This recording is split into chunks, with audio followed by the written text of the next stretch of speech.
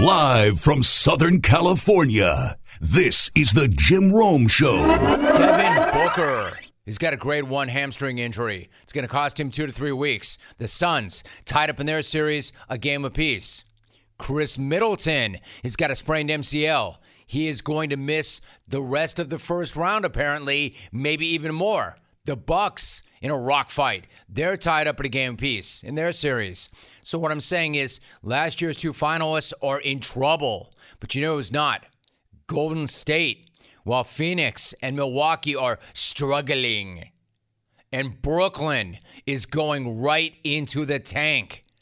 The Warriors keep right on rolling. Not only are they rolling, they are partying. These guys have given me that confidence, you know, just to know what it's like to be in a pool party. It's a pool party. That's what I'm talking about. You know, we got these guys who push us every single day. They push every single day, everybody on our team. Man, Clay is so good. It is a pool party. A hell of a pool party. The pool party. They took Denver's best shot last night, and they still beat the Nuggets on the road, and now they're up 3-0. They knew last night was Denver's last stand. Look, Denver is a proud team. Denver's got a coach who's proud as hell. They knew, Golden State, they knew Denver would hit them with everything they had, and they did, and it still didn't matter.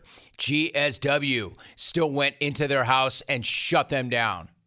Not me saying it, but, of course, Draymond Green saying it. That's what it's all about, man. You go into an opposing team's building, and you can shut that crowd up. It doesn't get much better than that. There's no better feeling in sports than going into a hostile environment, their crowd into it, yelling, screaming, and ultimately you come out with the win. What would I know, but I tend to agree. There probably is no better feeling in all sports, and I bet there's no guy in all sports that likes that feeling better than Draymond.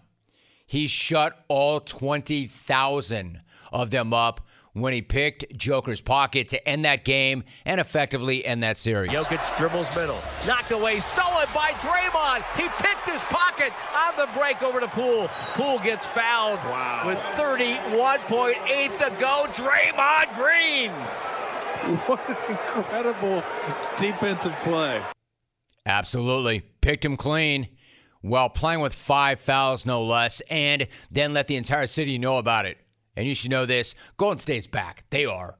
Golden State is back because everybody else not named Miami is in a street fight while Golden State's looking at a first-round sweep and a chance to just lay out and chill and get ready for the next round.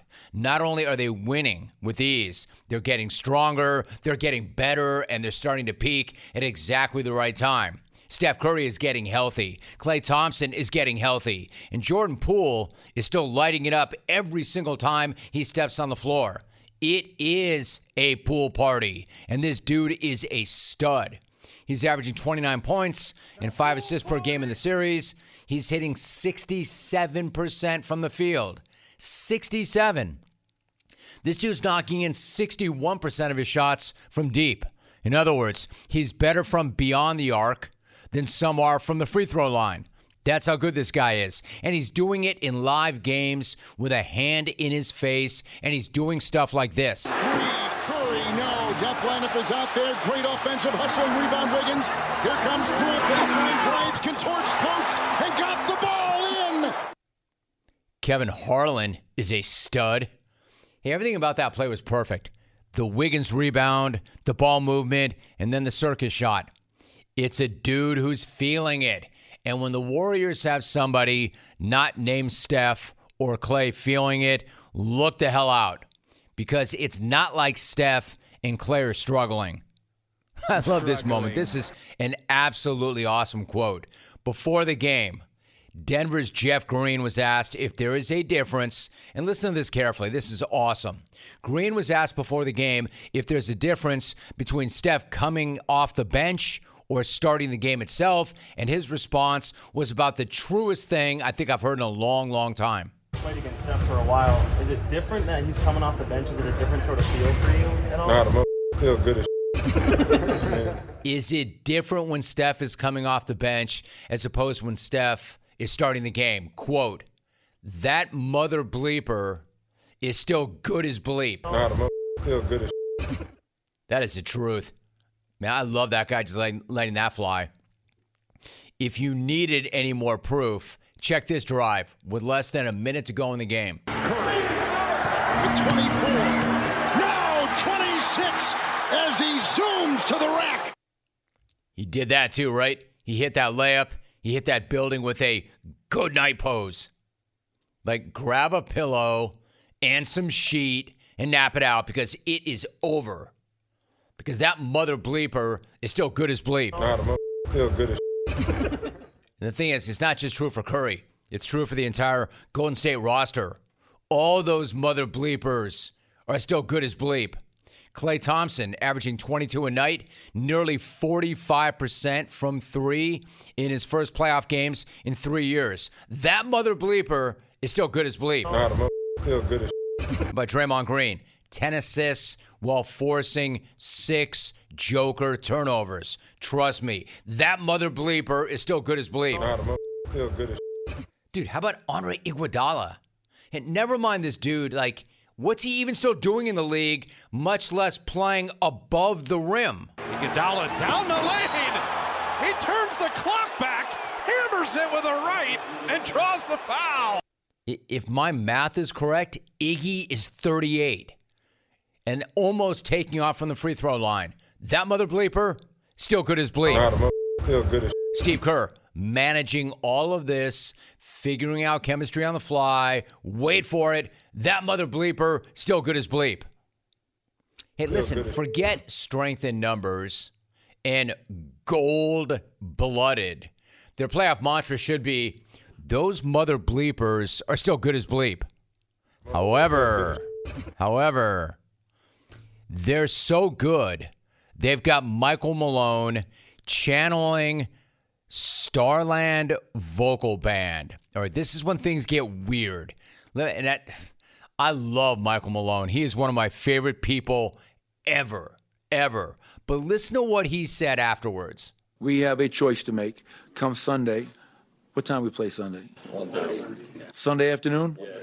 All right. It's going to be Skyrockets in Flight, Afternoon Delight. It's going to be, knowing our group, we're going to be here for the fight. I know I will be. Man, I love this guy so much, Michael Malone. Why do I know that Rit loved that reference more than anybody who ever lived? Game on. Quick sidebar. Find me a weirder, more bizarre song than that. Check that. Find me a worse song than that. The only song that's as bad as that, Rit, is Baker Street by Jerry Rafferty. Skyrockets in Flight, Afternoon Delight. I mean, is that really how folks got down back in the day? And then nothing against Michael Malone. I love that he invoked that. But Skyrockets in Flight, Afternoon Delight. Is that really how folks got down back in the day? Is that how folks got nice? By shooting skyrockets in flight to get their afternoon delight. The hell they did. Even Dodger Jano, who loves everything, hates that song. You have any idea if I ever bumped that and tried to get some afternoon delight with Dodger Jano?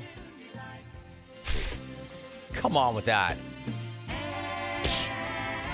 People got down to that back in the day. Rip probably still gets down to that tonight. The hell they did. Even worse. Per Wikipedia, in 2010, Billboard named Afternoon Delight the 20th sexiest song of all time. Right. Because anyone, anywhere in the history of the world not named Rit was going to pound town on that bullcrap. Man, shut up with that, Billboard. And while we're at it, you're no better, Wiki, for repeating that. 20th sexiest song ever. Yeah, either that or the worst song ever. Hey, try it. Try this. In the event that any of you clones are going to get nice tonight, and I know you're not because you're clones, but in the event that any of you clones are going to get nice tonight with your significant other, try it. Try bumping that right when the wrestling is going to begin. You know, when you both are on that mat, you've got your hand up. Try that. And then you tell me how that goes. Just know I already know. It ends with you not getting any. And not just tonight, but probably ever again. Anyway, what's poppin', Twitter? I guess I digress. Come on, man. I love that Michael Malone brought that up because that should have been said a long time ago. What a creepy, weird, bizarre song. Go to YouTube and check them out on stage, just acting it out like the creepy, weird, bizarre people that they and Rit are. Hey, Rit, by the way, not dead, can't quit. There you are. Not dead, can't quit. I thought you would be dead, so you should quit. Ha, ha, ha. Let me tell you something. Those mother bleepers in that band, still weird as bleep. And those other mother bleepers, the Dubs, they're still good as bleep. And they're only going to get better. Let me tell you something else before I leave the topic. With Afternoon Delight, you will not be going to Pound Town. I'm going to tell you that right now. More likely, Padlock Town. Because any pounding that you'll be doing when that song is bumping is when your partner locks the door and you're pounding your fist trying to get back in. Sorry, Denver, you had a good year. My guy, Michael Malone's a great coach. Timing is everything, and you just got matched up with the wrong team at the wrong time because they're having a pool party, so you can feel free to jump the hell out the pool on that. Jump out the pool on that! Jump out the pool on that. It's a pool party! Jump out the pool on that! 1-800. This is why I'm in the Hall of Fame. Oh, yeah. I love that sound. Always makes me smile because that is the sound of another sale on Shopify, the all-in-one commerce platform to start, run, and grow your business. Shopify gives entrepreneurs the resources that were once reserved for big business, so upstarts, startups, and established businesses alike can sell everywhere, synchronize online and in-person sales, and effortlessly stay informed. Listen. Scaling your business is a journey of endless possibility. Entrepreneurs know this. You would not even believe what we started selling when we started this podcast. In fact, I don't even want to get into it. But we have moved so far beyond that, and I am not stopping there because success is a million milestones on a forever evolving path. And the great thing about Shopify is it has the tools and resources that make it easy for any business to succeed from down the street to around the globe. But don't take my word for it. Try it yourself. Find out what I already know. Go to shopify.com/Rome, all lowercase, for a free 14-day trial and get full access to Shopify's entire suite of features. Grow your business with Shopify today. Again, go to shopify.com/Rome right now. Find out for yourself. Shopify.com/Rome. Good friend of the program. He is Jamal Crawford. Jamal, it is so good to have you back. How are you? I'm great. Thanks for having me, Jim. I appreciate you. Dude, I appreciate you very, very much. So it's been a few weeks since you officially made your retirement announcement. You're at a very good place, it sounds like, Jamal. It took a while to get to that spot, though. So what was the process like for you, and what made you decide that it was time? For me, it's just a lot of goes into it. You know what I mean? Especially when you're waking up some days, especially the first 6 months to a year when you're out. You're waking up some days like, is it going to happen? Why hasn't it happened? Just trying to find your way a little bit. And for me, I was like, you know what? I'm going to take all that out of it. And it was able to decompress. I started coaching my son, which was unbelievable. The kids I'm coaching now help me more than I'm actually helping them. They don't even know it. You know what I mean? Just the transition to find another passion. I'm loving doing TV stuff. I've been working with TNT and doing different things with League Pass. So, yeah, I'm very, very happy. And the hardest part was actually getting to that place. The announcement was actually easy. I said, I want to do it on my birthday to make it really cool. Late at night when nobody's really paying attention, they'll see it tomorrow. So it was cool to go out that way. I think that's awesome. That is a great way to go out. And every great wants to go out on their own terms, and you're able to do that. Jamal, the thing you said about your son is really interesting. Like you said, coaching him, you're getting so much more out of that than he or they would ever know. Why and how is that so rewarding? Because I didn't see it coming, Jim. I honestly didn't. I've always been a basketball lifer. I've always enjoyed watching the game. I thought when I finished playing, when I was actually playing, I would be in the front office when I finished or doing TV work. And I actually got offers for that. but I wasn't ready to move. I was like, you know what, I'm kind of enjoying being home. I started volunteer coaching his team and, watching those guys grow, and it's amazing. We have practice plans and everything's detailed out to the minute. It's almost like a college run or pro run practice, and they don't even know it, but they enjoy it, playing music the first part of practice. But they've just been unbelievable to work with, and these kids bring me such joy. They're only 11 years old. They're in 6th grade, so it's been unbelievable every single day seeing their faces. I get more excited to see them and go coach them than I do even to play pickup now. Wow. Jamal Crawford joining us. So what do you think? I mean, obviously a lot of it is it's your son, it's the kids, you love the kids, but do you have the coaching bug? Might you want to try that now instead of the front office? No, I absolutely have it, but I want to do it with them. And I've gotten actually offers to coach in the league as well. It's amazing when I watch teams now, when I watch the playoffs and things of that nature, I don't necessarily watch players. I'm actually watching the coaches and seeing what plays they're calling out of timeouts, how they got to certain actions, what they're looking for, how they're reading the game. I went to the Phoenix game, my son and I, last week, game 1 against the Pelicans. And I'm watching Monty Williams and the orange pad he has and how he's looking at it, what he's looking at, what he's seeing. And I was studying him just as much as I was studying CP. See, the thing is, Jamal Crawford, my guess, you were there, but you also were studying CP. In fact, the story goes at halftime, you gave Chris Paul some advice. What did you see and what did you tell him? Well, playing with Chris, I played with him 5 years, and I know him, and I know how he thinks, and I was actually sitting right across from the bench so I could really see him. I had a great bird's-eye view. And I just saw him, and I know he was worried about, setting up his teammates and thinking the game, looking at plays, and I'm like, dude, don't forget to shoot. That was the difference. When you score, everything else just comes out naturally, and he's such a point guard. He's such a great player. Sometimes you forget he's such a great scorer as well, and he turned on his scoring hat, and that was that game. He gets all the credit. I just planted the seed. Jamal Crawford is joining us, 20 years in the NBA. Now, Jamal, so Devin Booker was taking some heat and criticism for putting up numbers on a team that was struggling previously, but you told The Athletic he's, quote, a true hooper. Coming from you, Jamal, that to me is incredibly high praise. What do you see in him that lets you know that he's, quote, a true hooper? Well, every day after practice, people don't know this, when I was with the Suns my last full year, we played one-on-one every single day. And some days he would win, some days I would win. But the days he won, I would, throw a little jabs at him. Like, yeah, you're averaging 25 now, but we've won 10 games. Who cares?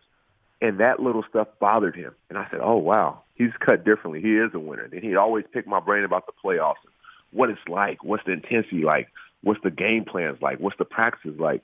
And so his first playoffs, when he went off, I was like, oh, I'm not surprised. He was built for this. He was collecting data 3 years before, so he was built for this. He loves to win, loves to compete.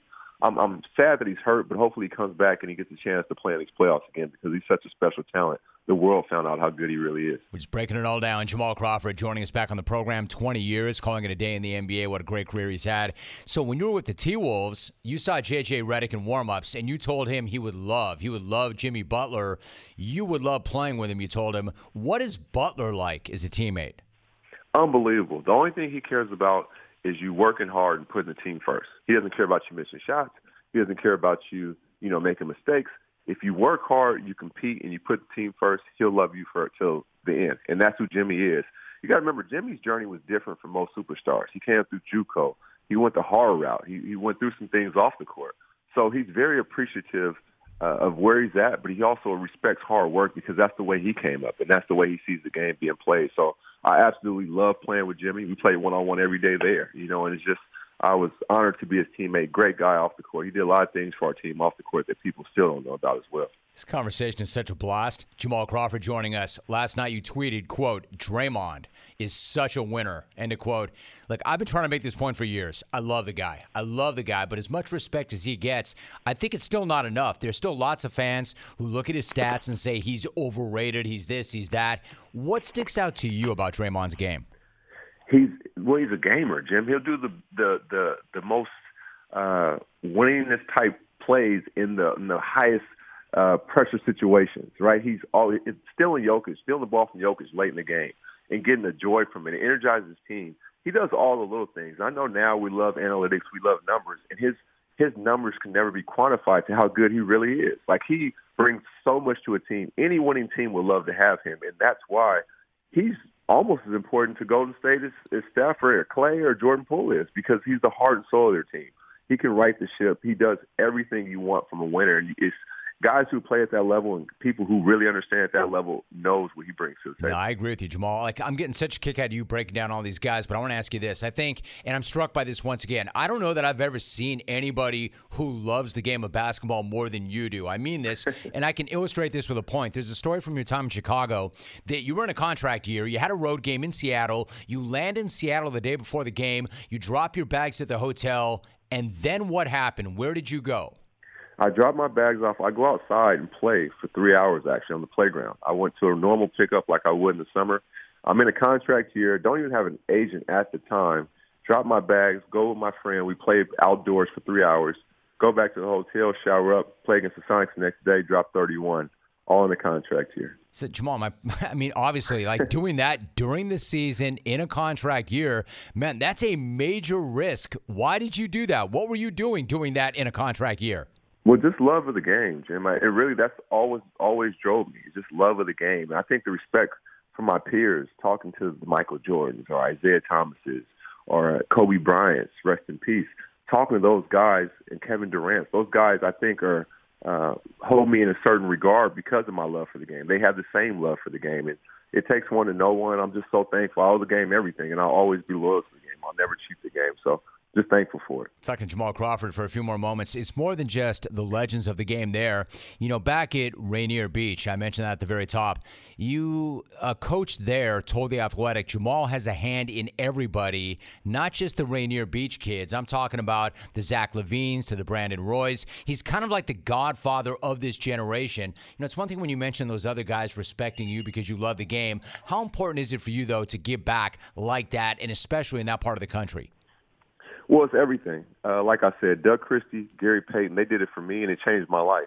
I was a 16-year-old kid trying to find my way. I knew I had talent, but I wasn't sure how much. They came along and showed me, like, young fella, you can make it. Here, just this is the blueprint. And once they did it for me and I saw it change my life, I said, I have to do this for the next generation. It's just a must. And once I did that, it was amazing because you saw one kid make it, then another kid make it. Now you look up and there's 35 kids who have made it from this small area in Seattle, and we all look out for each other. There's an 8th grader right now who can text Zach LaVine and ask for advice.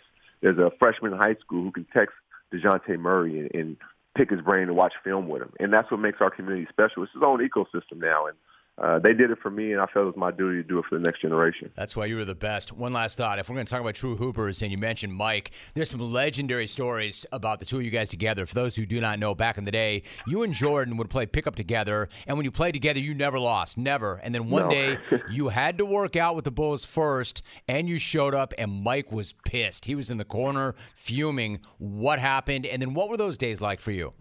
So it was just an unbelievable time. I remember my dad told me that Michael Jordan liked my game. I'm like, Dad, you don't know Michael Jordan. There's no social media. Stop making this up. I get drafted by the Bulls, and when I get there, Tim Grover calls me one day and said, hey, MJ said you can meet him. I'm like, what? I speed down there. I go meet MJ.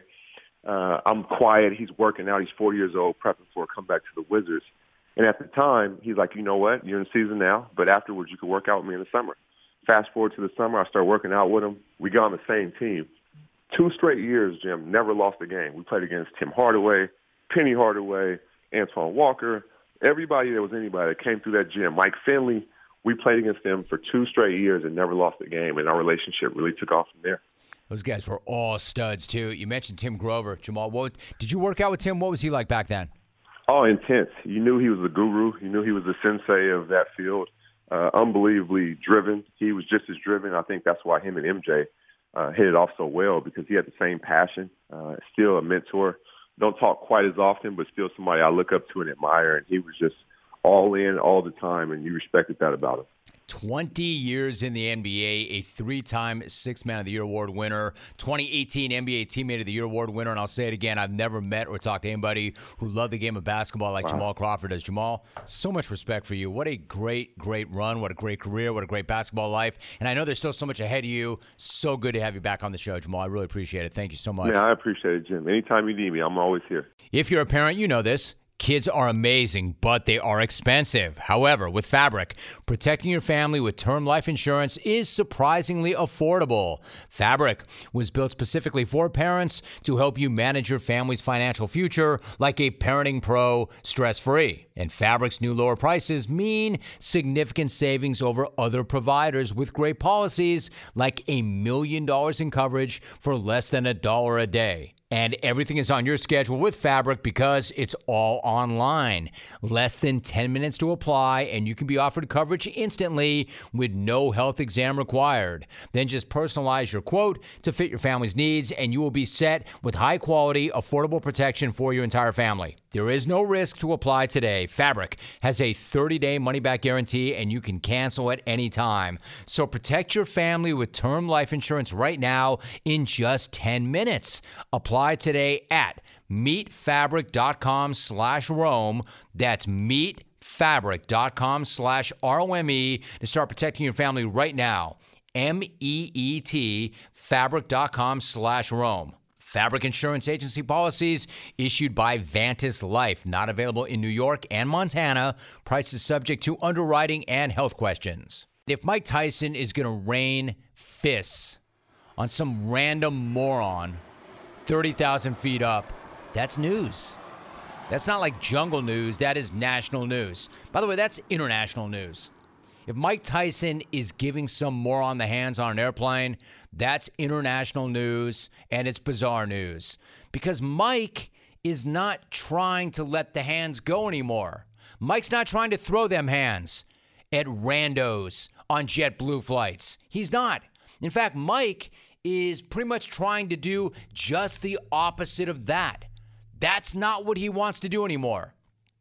Let's be very clear about this. Jackasses rolling up on Iron Mike. That's nothing new to Iron Mike, all right? And it's nothing new to other guys that have been the champ. There's always the idiot that wants to test the champ. People in combat sports, people in boxing, people who are known as the guy or a tough guys, they know this. There's always one. There's always one that wants to try you to make a name for themselves. Even Charles Oakley knows this. And we talked about it on the podcast. So Mike knows. Mike was the baddest man in the world and still one of the baddest men in the world. He knows. Like literally less than a month ago, some clown tried to step to Mike at a Hollywood comedy club and wound up pulling a gun. True story. I'm not even messing around with that. And you wonder how that story ended. Not with Mike wrestling control of the Glock and putting a slug in the guy's head, or Mike disengaging the guy from whatever kind of gun it was and knocking him cold. That story ended with Mike calling the dude over and hugging him.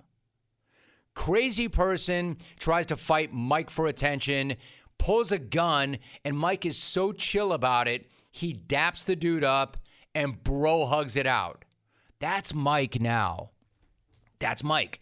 I mean, Mike still has his demons. I'm sure Mike still has days, bad days. But this is who Mike is trying to be. That's how you know that idiot on the JetBlue flight has got to be the biggest and most annoying Delta Bravo of all time. Because chilled out Mike now calls himself Mike 2.0. He's in the weed business. Mike microdoses magic mushrooms. Mike cries when he talks about the guy that he used to be. That's why they feared me when I was in the ring, because I was an annihilator. That's all I was born for. And now those days are gone. It's empty. I'm nothing. I'm working on being the art of humbleness. Can you believe in me? That's the reason why I'm crying, because I'm not that person no more. And I miss him. Because sometimes I feel like a bitch. I don't want that person to come out, because if he comes out, hell is coming with him. I mean, Mike. Well, when I say that I could listen to Jamal Crawford talk basketball for days, I could listen to Mike talk Mike for days. Wasn't that fascinating? Like, Mike he's so emotional about the person he used to be and how he is so sorry that he was that person. But then at the same time, he admits, I miss him because sometimes I feel like a bitch. But when that person comes out, hell is coming with him. That's an amazing soundbite. Alvin, if you don't mind, Dude, it's Friday. You know I've got a lot of things on my plate. Yeah, I know, Alvin. Can you just play that one more time? That is really compelling sound. That's why they feared me when I was in the ring, because I was an annihilator. That's all I was born for. And now those days are gone. It's empty. I'm nothing. I'm working on being the art of humbleness. Can you believe in me? That's the reason why I'm crying, because I'm not that person no more. And I miss him. Because sometimes I feel like a bitch. I don't want that person to come out, because if he comes out, hell is coming with him. That's Mike on his own podcast. I'm no mental health expert, but that struggle that Mike must have, he's like, I'm trying so hard to be humble, and I don't want to be that guy. But in so doing, I sometimes feel like a bitch. But I know that if that old guy comes out, hell is coming with him. So, JetBlue D-bag got a first row seat to that hell. That old guy came out, but only because that idiot just continued to badger Mike and drag the old guy out. JetBlue D-bag managed to pull old Mike out for a party on 4/20, the highest of holidays in the weed world, the day that the chillest bros are the most chill of all. It happened on that day. It's wild. But at least now we have Mike's side of the story. Yesterday afternoon, Mike's reps put out the following statement. In part, quote, unfortunately, Mr. Tyson had an incident on a flight with an aggressive passenger who began harassing him and threw a water bottle at him while he was in his seat. End of quote.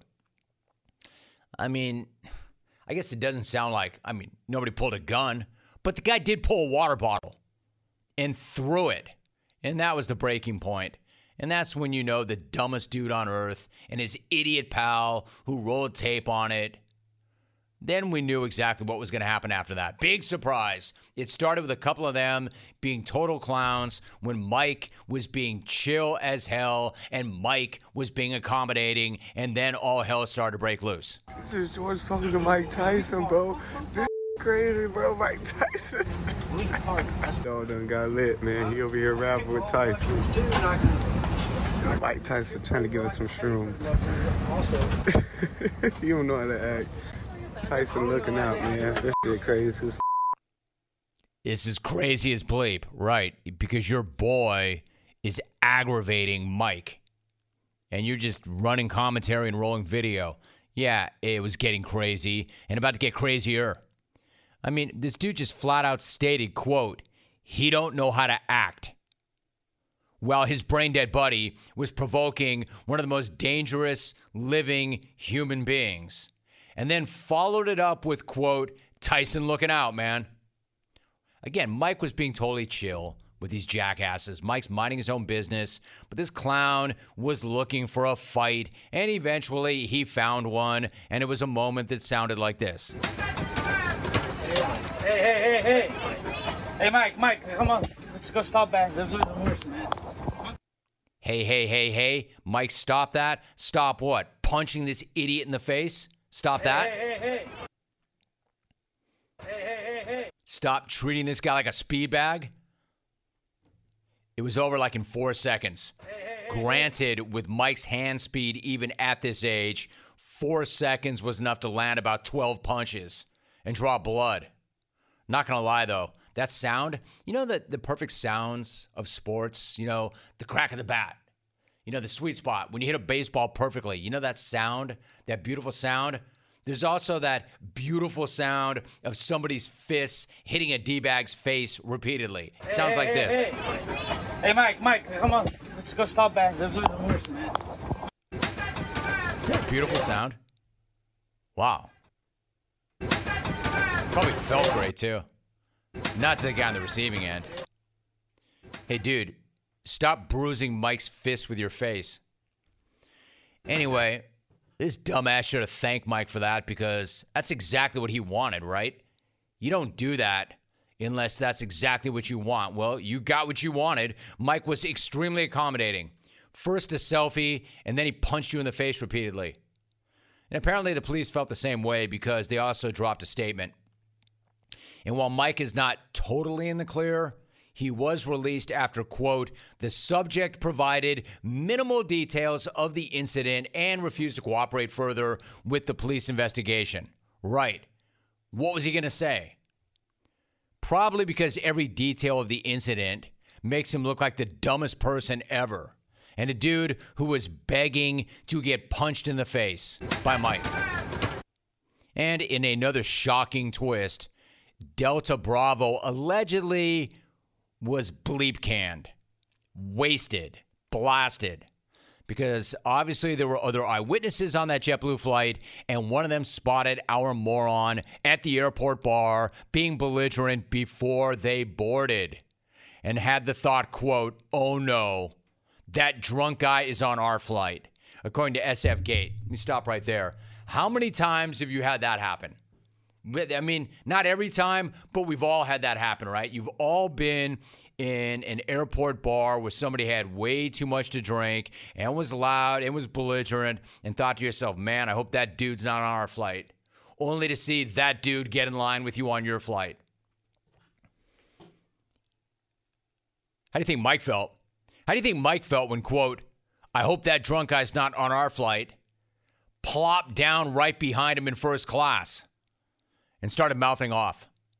So pending further investigation, Mike is in the clear for the moment, as he should be, because nobody has ever deserved to eat them Tyson fists more than that guy. Not even me, who Mike admitted he wanted to kill back in the day. Hopefully this is a wake-up call for that moron and any other to wise up. Stop acting like the dumbest person ever. You got your attention, man. I hope that was worth it, although I know it wasn't. And you know, to me, the best part of this whole thing? My favorite part of the whole thing is a Mike Tyson Facebook post from July of 2020. It resurfaced in all of this. Back in 2020, Mike posted the following, and I quote, social media made you all way too comfortable with disrespecting people and not getting punched in the face for it. End of quote. What a perfect precursor. What a perfect post. I mean, he straight warned you all. And he's right. No, violence is never the answer. No, I don't condone violence. No, he should not have snapped on that guy and rained down a flurry of hellfire on him. No matter how much he deserved it. You know, I don't condone it. No matter how much that idiot was begging for it. I can't condone it. I'm just saying, I don't blame Mike for giving this clown exactly what he was looking for in the first place. Hey, listen, I wasn't on that flight, but where the hell were the JetBlue flight attendants? How do you let a belligerent butthole harass somebody on the plane?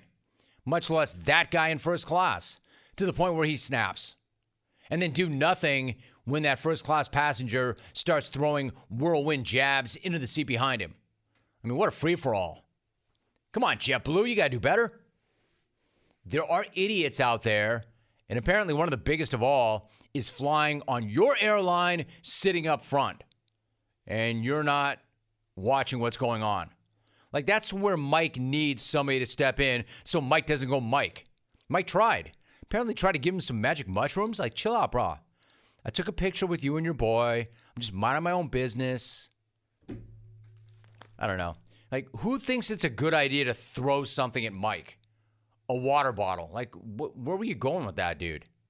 Hey, clones, what do we want when we're craving protein and we need more energy? I'll tell you what we don't want. Bars, sugary snacks, energy drinks. Nah, we want beef, pure and simple. So where's the beef? It's in a package of Old Trapper beef jerky. Old Trapper is not your father's jerky. Shriveled, dry, tasteless. No, Old Trapper beef jerky is made from lean strips of steak and quality spices that are smoked over a real wood fire. So it's tender and tasty. It's never tough. So why is it so good? Because Old Trapper is a 50-year-old family business known for their relentless commitment to quality.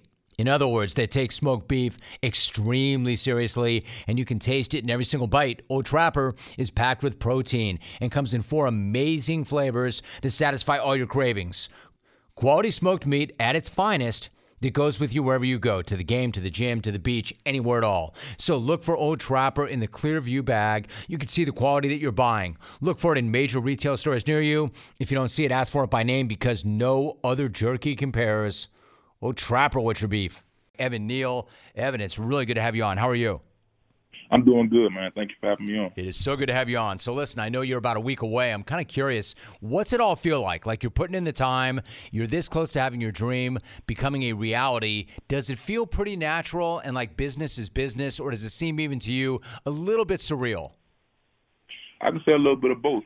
Definitely feels like natural, routine, business is business, but also like seeing my dreams, like everything I've dreamed about since I was a kid, like coming to fruition, like right in front of my face. Like it's pretty crazy. Like sometimes I have to like pinch myself, you know, so it's definitely a blessing for sure. Evan Neal joining me. Excuse me. I was going to say, you come from a big athletic family, and you've made that point, and I agree with it. For instance, your dad played football at Tulane. Two of your uncles, Cleveland Gary and Jimmy Jones, played at Miami and in the NFL. So what was it like to grow up in a family like that, and were you into football from the very start? Oh, yeah. I was into football as, you know, as soon as I understood what football was, for sure. Like, and it was also, like, very competitive. Like, just growing up and hearing their stories, like their football stories, and just how competitive it was, and like hearing their success, like it made me want to have some of that of my own. So it definitely like kind of motivated me and pushed me. I'm talking to Evan Neal. He's getting ready for the NFL draft. So last summer, Nick Saban told Bruce Feldman of The Athletic something amazing about you. This is a quote. He's a bit of a perfectionist in terms of how he goes about things. He's also got good intangibles. He plays with good toughness. He's got mental toughness. Listen, I don't hear Nick Saban say that about a lot of different guys. What was it like to play for him, and what was your time with Nick Saban like? It definitely was a challenge, but a challenge that made me better for sure. Like it made me tougher, made me more disciplined, and it just overall just made me a better player. And also, you know, helped develop my character as well. Just coming in, having to earn a spot with being a young guy, you know, nothing being given to you, and being expected to perform at a certain level, you know, day in and day out, definitely brings its challenges. But it's something that I'm thankful for, you know, for sure. I owe a lot to Coach Saban in Alabama, but definitely helped mold me and shape me into the player I am today. Evan Neal is joining us. Listen, talking to you right now, I can tell you're a pretty even-keeled guy, but you've also said that what you like about playing offensive line is you can take out your stress, right? You can pancake somebody for cutting you, but you can't do that in real life, but you can on the football field. How does that work? You sound really even-keeled right now, but do you throw a switch and become somebody else when you step on the field? How does that work? But you got to be able to flip the switch, man. Like, I'm a big, huge, imposing guy, man. I don't want to be so aggressive off the field, man. People are going to be scared of me. People are not going to be around me, man. That's not good. But definitely on the field, I definitely like to just flip the switch. And, you know, that's when I'm turning into a gladiator, turning into football mode, and time to do my job. Evan, that is such a good answer, what you just said, that you are a big, intimidating, imposing dude. You don't want people to be afraid of you off the field, but you got a job to do on it. Here's the thing. For those who don't know, I have a really hard time personally believing that you go 337 because most people who weigh 337 look a little heavy, maybe even a little overweight. Dude, you look really lean. As an example, your teammate Christian Harris said, quote, he's a monster and not human. Like, how do you explain that, and what kind of fuel are you running on? What's your diet like? Well, my diets pretty much have been just like lean meat, like chicken, steak, rotisserie chicken, like these leafy green vegetables, like spinach, broccoli, like rice, beans, different proteins. Try to stay away from a lot of carbs and stuff. Like it has been all perfect for sure. But like I've been blessed with with great genetics from my parents and a big frame to be able to carry such mass the way I do for sure. So you're feeding that thing with the right fuel. That is a lean, mean 337. Evan Neal is my guest. So I had former Georgia offensive lineman Jamari Sawyer on the program yesterday. We talked about how playing in the SEC prepared him for the NFL. He was really big on that point. You started for 3 years in the SEC. How would you describe the battles in the trenches over those 3 years and how well they prepared you for Sundays? Like a lot of those guys that I faced are already playing on Sundays, like every day in practice, like going against guys like Raekwon Davis, Christian Barmore. Even my freshman year, whenever I was playing inside that guard, going against guys like Derek Brown, the first-round draft choice. So just I was already seeing those guys at that level, playing at such a high, intense level for sure in the SEC West. It definitely kind of gives you like a bird's eye view on the kind of what it's going to be like in the NFL. Evan Neal's my guest. So it's in your family. You grew up with it, and you've always been a big dude. You were a big dude in high school, in fact. But there's a story that back when you were at the IMG Academy, you bumped into Brian Bulaga one day in the weight room, and legend has it he gave you some advice about what it takes to play in the NFL from a physical standpoint, a fitness standpoint. What do you remember about that day, and what did he tell you? Yeah, I just remember seeing him in the training room, and he was talking to a couple of players, and I walked up. And I guess he saw me and pretty much told me, because I was just a big guy, and I didn't carry my weight, back then as well as I do now. And I was, heavier. At the time, I was probably around like 385, probably somewhere around that, somewhere. And he just kind of told me that, if he was the NFL GM, he wouldn't draft me, because I was too big. And that kind of really it kind of scared me, and it really resonated with me, because it let me know how much work that I had to do. And I can definitely say it kind of, sparked the fire in me for sure. See, to me, what's really important about that is, one, he took the time to tell you that, but number two, that you took that information and that's what you did with it, rather than get, kind of bent or having it go in one ear and out the other, that you actually took that really seriously and it resonated. That tells me something. Then, of course, you got that famous split box jump that went viral last summer. One of the freakiest things I've ever seen in my life. When did you do that? And when it got the reaction that it did, I mean, did that kind of blow your mind, or were you like, dude, this is just what we do. This is normal? Right. We did that over the summer. I think it was like sometime around July, so getting closer to fall camp. And we would always do plyo box jumps like that, but, not everyone would go as high. And Doc kind of challenged me, to hit the 48 boxes. So I pretty much just did it, and whenever I posted it, I had no idea that I was going to get the type of traction that it did. I posted it because I thought it was cool, for sure. So it was pretty cool to see, for sure. It was cool. It was very cool, and everybody thought so. I mentioned Nick Saban, so I'm guessing since you went through that program, maybe you're not looking at the mock drafts that he might convince you that's rat poison. You don't want to see that. But if you thought about it, what would it mean to you to go first overall on Thursday night if that were to happen? That'd be a tremendous blessing, to be an offensive lineman, to go number 1 overall, from a small town like Okeechobee, Florida, and also, being the first overall pick, in 74 years for Taylor, Alabama, that'd be amazing, for sure. It'd be a dream come true. But wherever I get drafted, wherever I go, will definitely be a blessing and something that I'll be thankful for forever. Evan, one last thought, that notion of rat poison, it kind of makes me laugh. I mean, I've never spoken to him about that, but for those who do not know, what is rat poison when Nick talks about it like that, and how do you avoid it?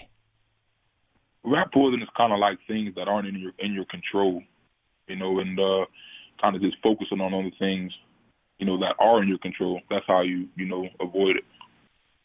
And essentially, it's just like, who wants to eat poison, right? You don't want to get caught. You don't want to get hooked. And you certainly do not want to eat the poison, right? Don't take the cheese. Right.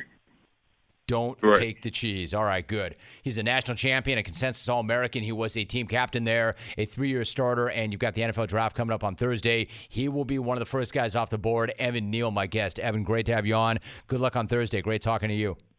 Thank you for having me on, man. Hey, clones, what do we want when we're craving protein and we need more energy? I'll tell you what we don't want. Bars, sugary snacks, energy drinks. Nah, we want beef, pure and simple. So where's the beef? It's in a package of Old Trapper beef jerky. Old Trapper is not your father's jerky. Shriveled, dry, tasteless. No, Old Trapper beef jerky is made from lean strips of steak and quality spices that are smoked over a real wood fire. So it's tender and tasty. It's never tough. So why is it so good? Because Old Trapper is a 50-year-old family business known for their relentless commitment to quality. In other words, they take smoked beef extremely seriously, and you can taste it in every single bite. Old Trapper is packed with protein and comes in 4 amazing flavors to satisfy all your cravings. Quality smoked meat at its finest that goes with you wherever you go, to the game, to the gym, to the beach, anywhere at all. So look for Old Trapper in the clear view bag. You can see the quality that you're buying. Look for it in major retail stores near you. If you don't see it, ask for it by name, because no other jerky compares. Old Trapper with your beef. All right, so if it's smack off season, I can't keep telling you it's smack off season without taking a phone call. The Smack Off. You need to be in it to win it, and you need to qualify to get into it. Robert in Davis wants to take a shot.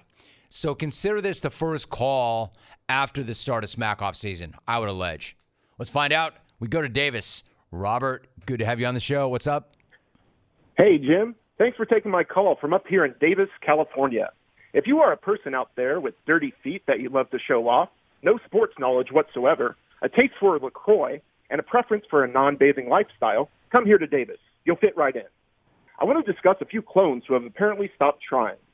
With all due respect, a single-celled yet inexplicably massive organism from Richmond wrote something coherent enough for lovers of fart jokes to applaud and somehow became a Smack-Off champ. Jim, does John Daly know Jeff in Richmond stole his meal plan? Jim, congratulations to Jeff on his jungle success, despite his other obvious disadvantages.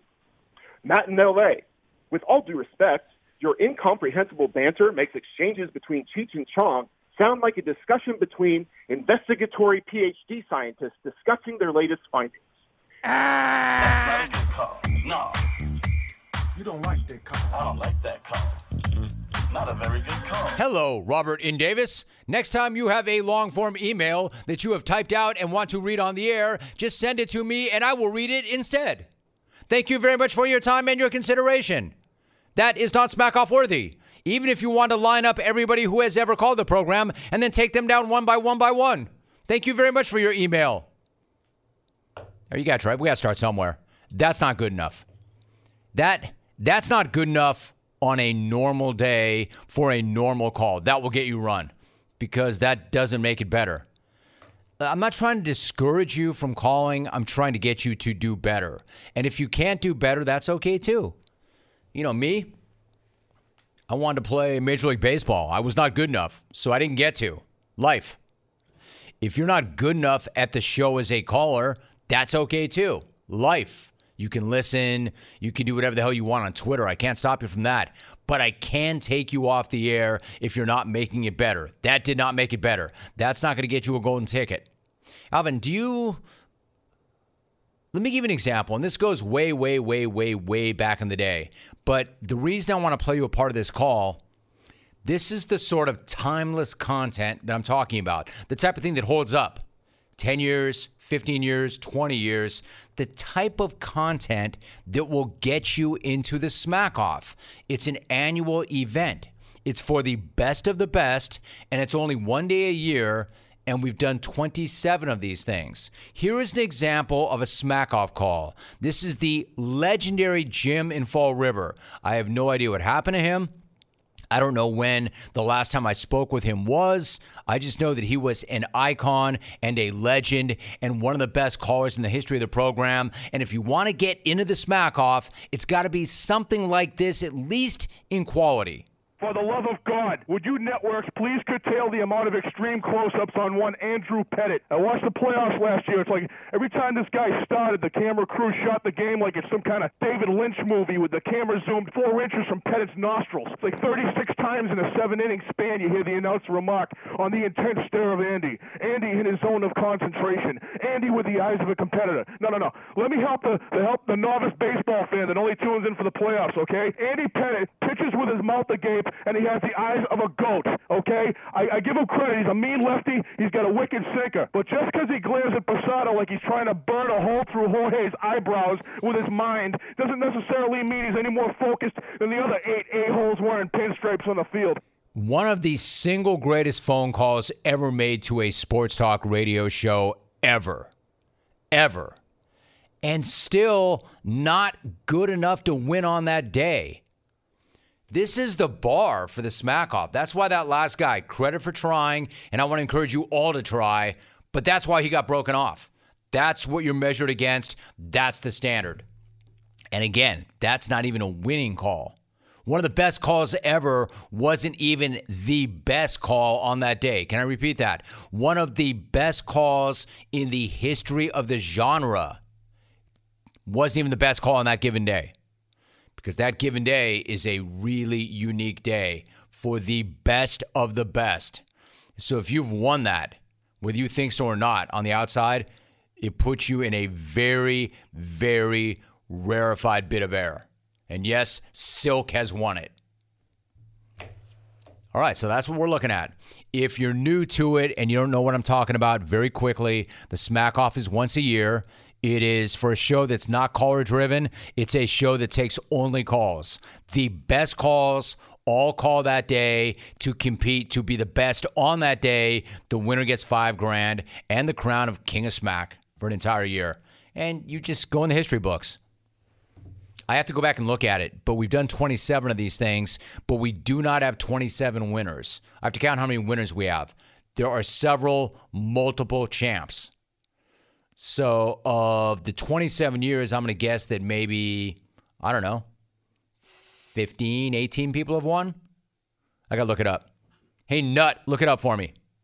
When we come back, you know, if I'm talking to you before the NFL draft, you are a very unique player. 14 winners. 14 callers in the history of my career have won the Smack Off. That's how special that is. That's how unique you have to be. Only 14 people have done it. That's why that guy, that reader, just got run.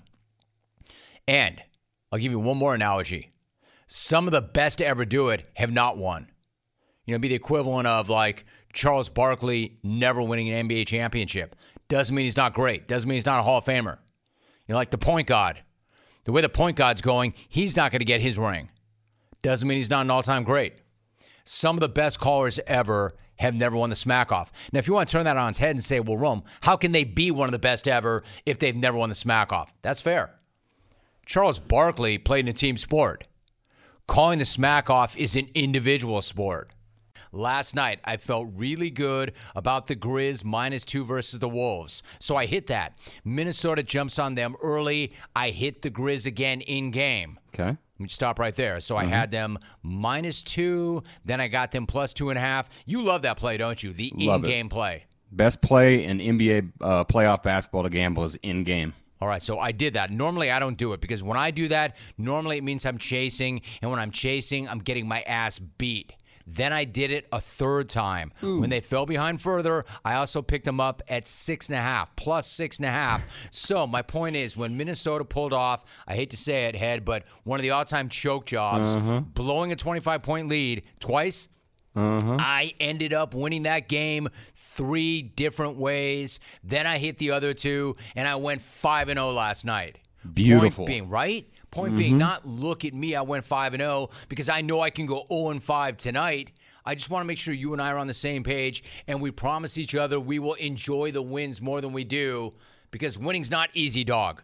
No, it's not at all, but it's really hard to enjoy these ones in the NBA playoffs and March Madness because there's a game right in our face every single day compared to NFL and college football. But, yes, we have to enjoy them more because it does taste good. I was 7-1 last weekend. Of course, I bragged, got arrogant, and then I got kicked right in the junk. Stick, so, right in the stick. You got a kick in the stick, right? Kick in the stick, yep. All right, so Fast. really quickly before we break down these games, let me ask you this. So since I'm giving myself so much credit, now let me take away some of that credit because it's something I did this morning. Have you ever, and I'm going to guess that you have not, I bet I'm not the only one to do this, but I bet you haven't. Have you ever hit the wrong team when going to make a bet accidentally? Ooh. No, that's never happened online. Never. I didn't think. I did it today. I did all my homework. I made a decision between the Heat and the Hawks. I decided that I wanted the ATL at home because I wanted them in the points, and I promptly put in a bet for the Heat. This is not like Gmail or Google where you can unsend a Gmail or an email if you want to send it. Dude, I hit the wrong team. Well, technology is easier for me than actually calling a friend for 20 years and talking. So I've actually, of course, because First of all, I'm not your friend. I'm your boss. Well, I'm talking about a friend I had to used to call to make certain things. All right, yeah. And my propensity to speak wrong hurt me a few times, but technology hasn't done me in yet. Well, but I feel you. I've lost a couple times. Dude, what you've done to the English language and grammar is unforgivable.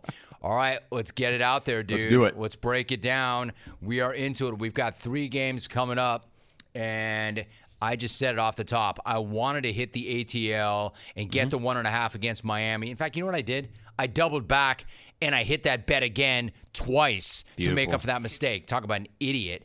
How are you playing that game? What's the number right now, and how are you playing the Heat and the Hawks? I hit the right button the first time, Jim. I'm going with Atlanta plus 1.5. That's my line. That's what I got. There's not a team in the NBA with a bigger disparity of being good on their home court and ass on the road than the Hawks. There were 13 games above 500 at home this season, so they and Trey should be better tonight. Trey's been bad, man. Very bad. He's shooting 29% from the field and 10% from the three this series.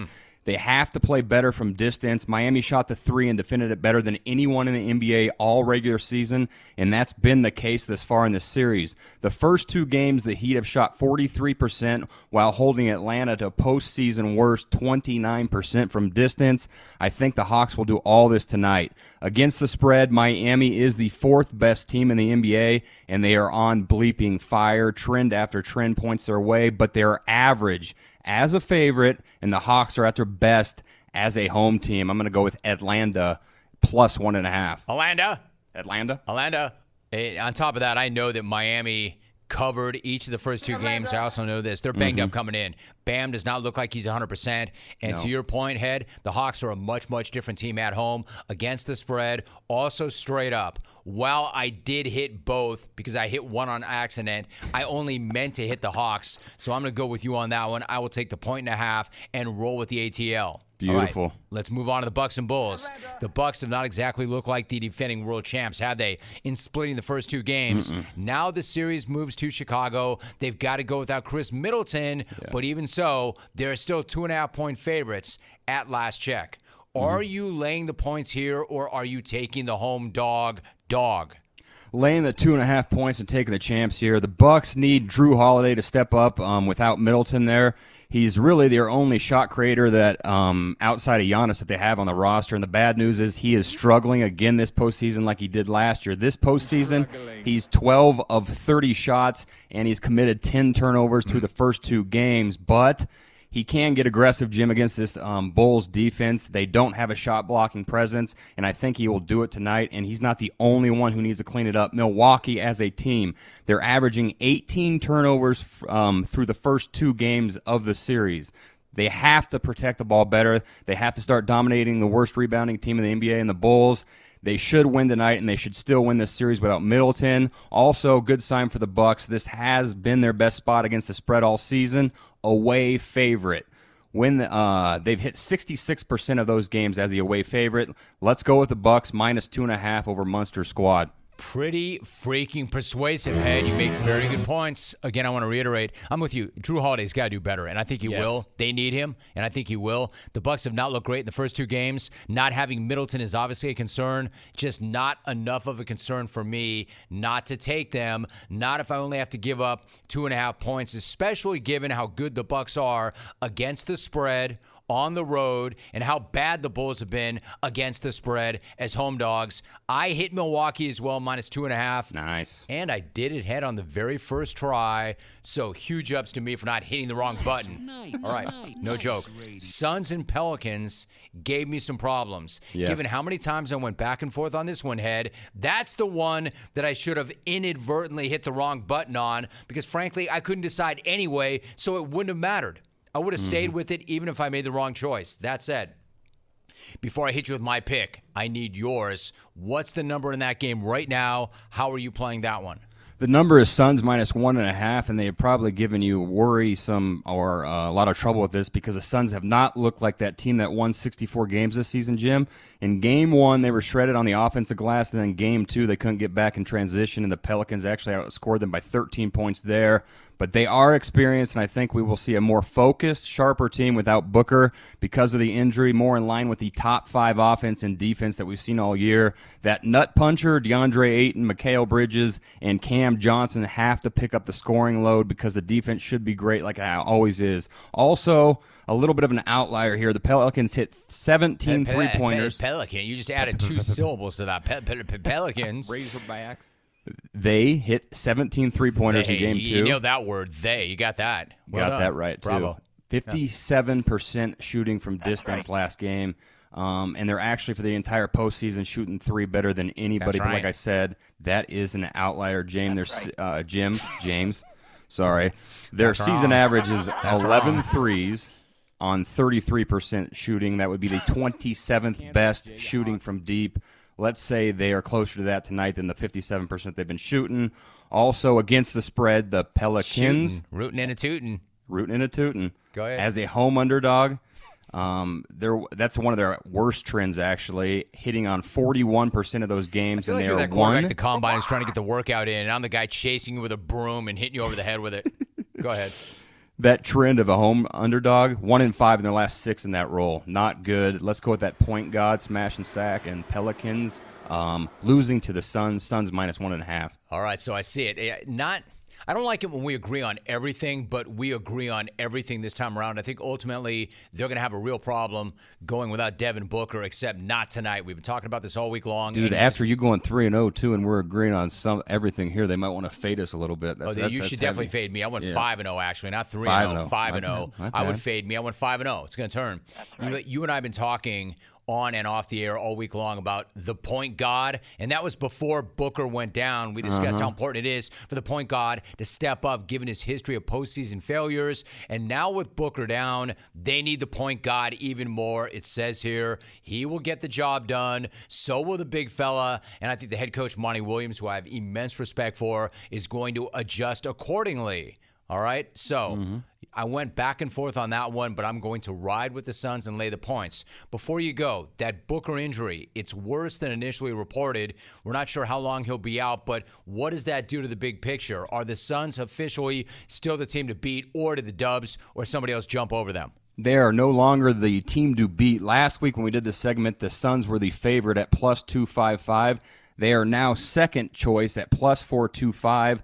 The favorites to win it all are the Golden State Warriors. Hopefully, everyone listened hit them at plus 850 with me last week, because now they've gone down to plus 300. This thing is open, but the Warriors are now the favorites. But everything is kind of turning on its head. And the Nets were plus 600. They've gone to plus 1,200.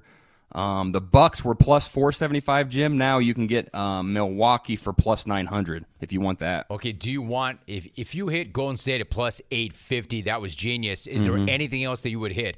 Looking at the way these numbers have changed, do any of those numbers interest you, and are you going to hit any of that? The Bucks would interest me at plus 900 a little bit. I won't hit it because I hit 2 last week, so I don't want more action out there. But the Bucks at plus 900 would interest me.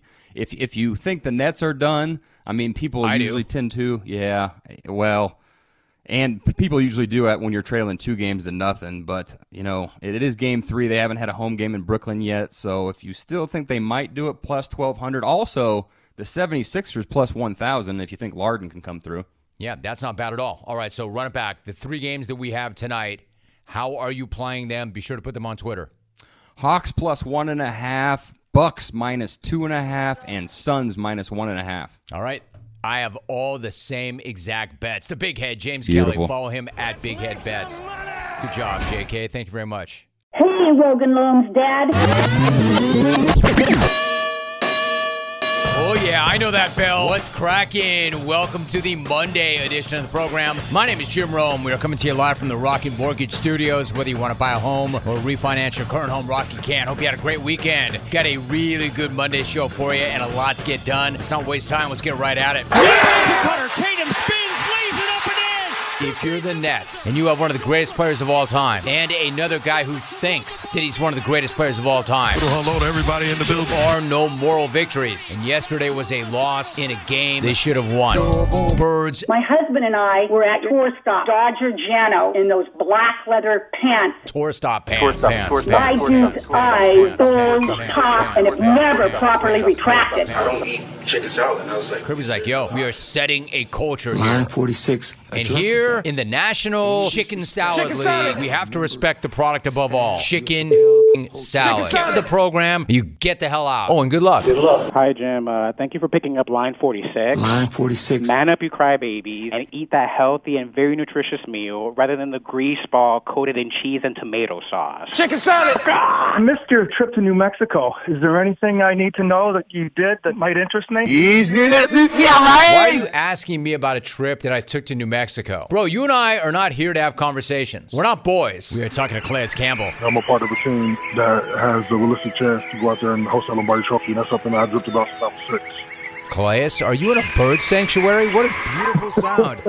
I'm in the Airbnb in the backyard. Man, nothing says classy like a welcome to Pound Town sign above your bed. This is the place where we take the skin boat to Tuna Town. Email. Other signs around the Pound Town house. Home is where you hide the sausage. Live, laugh, coitus. Life is better when you're porking. Connor Joe is my guest. You got to stay positive. There's going to be some days in chemotherapy where there's no light at the end of the tunnel, but as positive as you can stay, it's going to help you, and it sure did. Maybe if that rageaholic Jerry West hit the bud and not the bottle, dude would be more chill. Sincerely, 420 guy. Poor Vic in NoCal getting a welcome to Pound Town sign for his bedroom. Only problem is he shares a bed with his Aunt Betty. War the official start of Smack Off season. The most wonderful time of the year. Drum roll, please. Oh, it's exciting. All right, here it is. Smack Off number 28 is on Friday, June 24th. You know the drill. The Smack Off. Take the day off. Make it happen. Preston, really quickly, I'm out of time. So we're going to clear up some of these rumors now. We're not going to address Rasul and his disbelief in me to make it to the 25 from the goal line on the kickoff. But we are going to address Kenny Clark. And I got a beef, but I like to pour salt all over. I love my salt, Jim. My beef, and I know this drives Alvin nuts, is when there's no duct tape on the glory hole, Jim. Talk about a pain in the shaft. It's good to be with you on the beef segment. I really don't have any beef to speak about. Jerry Jones would call during the beef segment, only to be followed by Jim Harbaugh, Mac Brown. Being able to reinvent ourselves where we are. As long as you've got energy, the experience you and I have really helps us. When they say some older people shouldn't be in these positions, it's because they don't have the energy. But if you put energy with experience, that's one of the greatest things in the world. Hey, Mike, come on. That's the sound of Mike's fist hitting some idiot's face. Is there a worse idea, not only than annoying Mike Tyson, but annoying Mike Tyson when he's not bothering anybody at all? You gotta be an idiot to mess with Mike Tyson. So whatever happens, happens. What he did at Villanova is absolutely incredible. And George Clooney wishes he was Jay Wright. George Clooney. Much respect, Jay. Miss you already. Jamari Salyer is my guest. Me, I'm a foodie. I love food. You know, I had to learn to take a step back from grandma. We had to learn how to, use an air fryer. Pool party! It's a pool party! Jamal Crawford. And I'm like, dude, don't forget to shoot. Jim, does John Daly know Jeff in Richmond stole his meal plan? Jim. Next time you have a long-form email, just send it to me and I will read it instead. And the Hawks are at their best as a home team. I'm going to go with Atlanta. Atlanta. That is an outlier, James. James. I'm going to go Ricky Henderson on everyone. Here we go. James in Portland makes the show better. First of all, I'm a former U.S. Army paratrooper, but no! Have some fun out there. Go downstairs and crank the Goo Goo Doll. Do you know what wacky packs are? Do you know about Ronald McDonald? Chicken salad. Have a great day. Butthole at the Easter barbecue. Pound Town, yo. Wow. Anytime you need me, I'm always here. Yes, sir. Thank you for having me. Smack Off 28 is on June 24th. Good night now. Good night.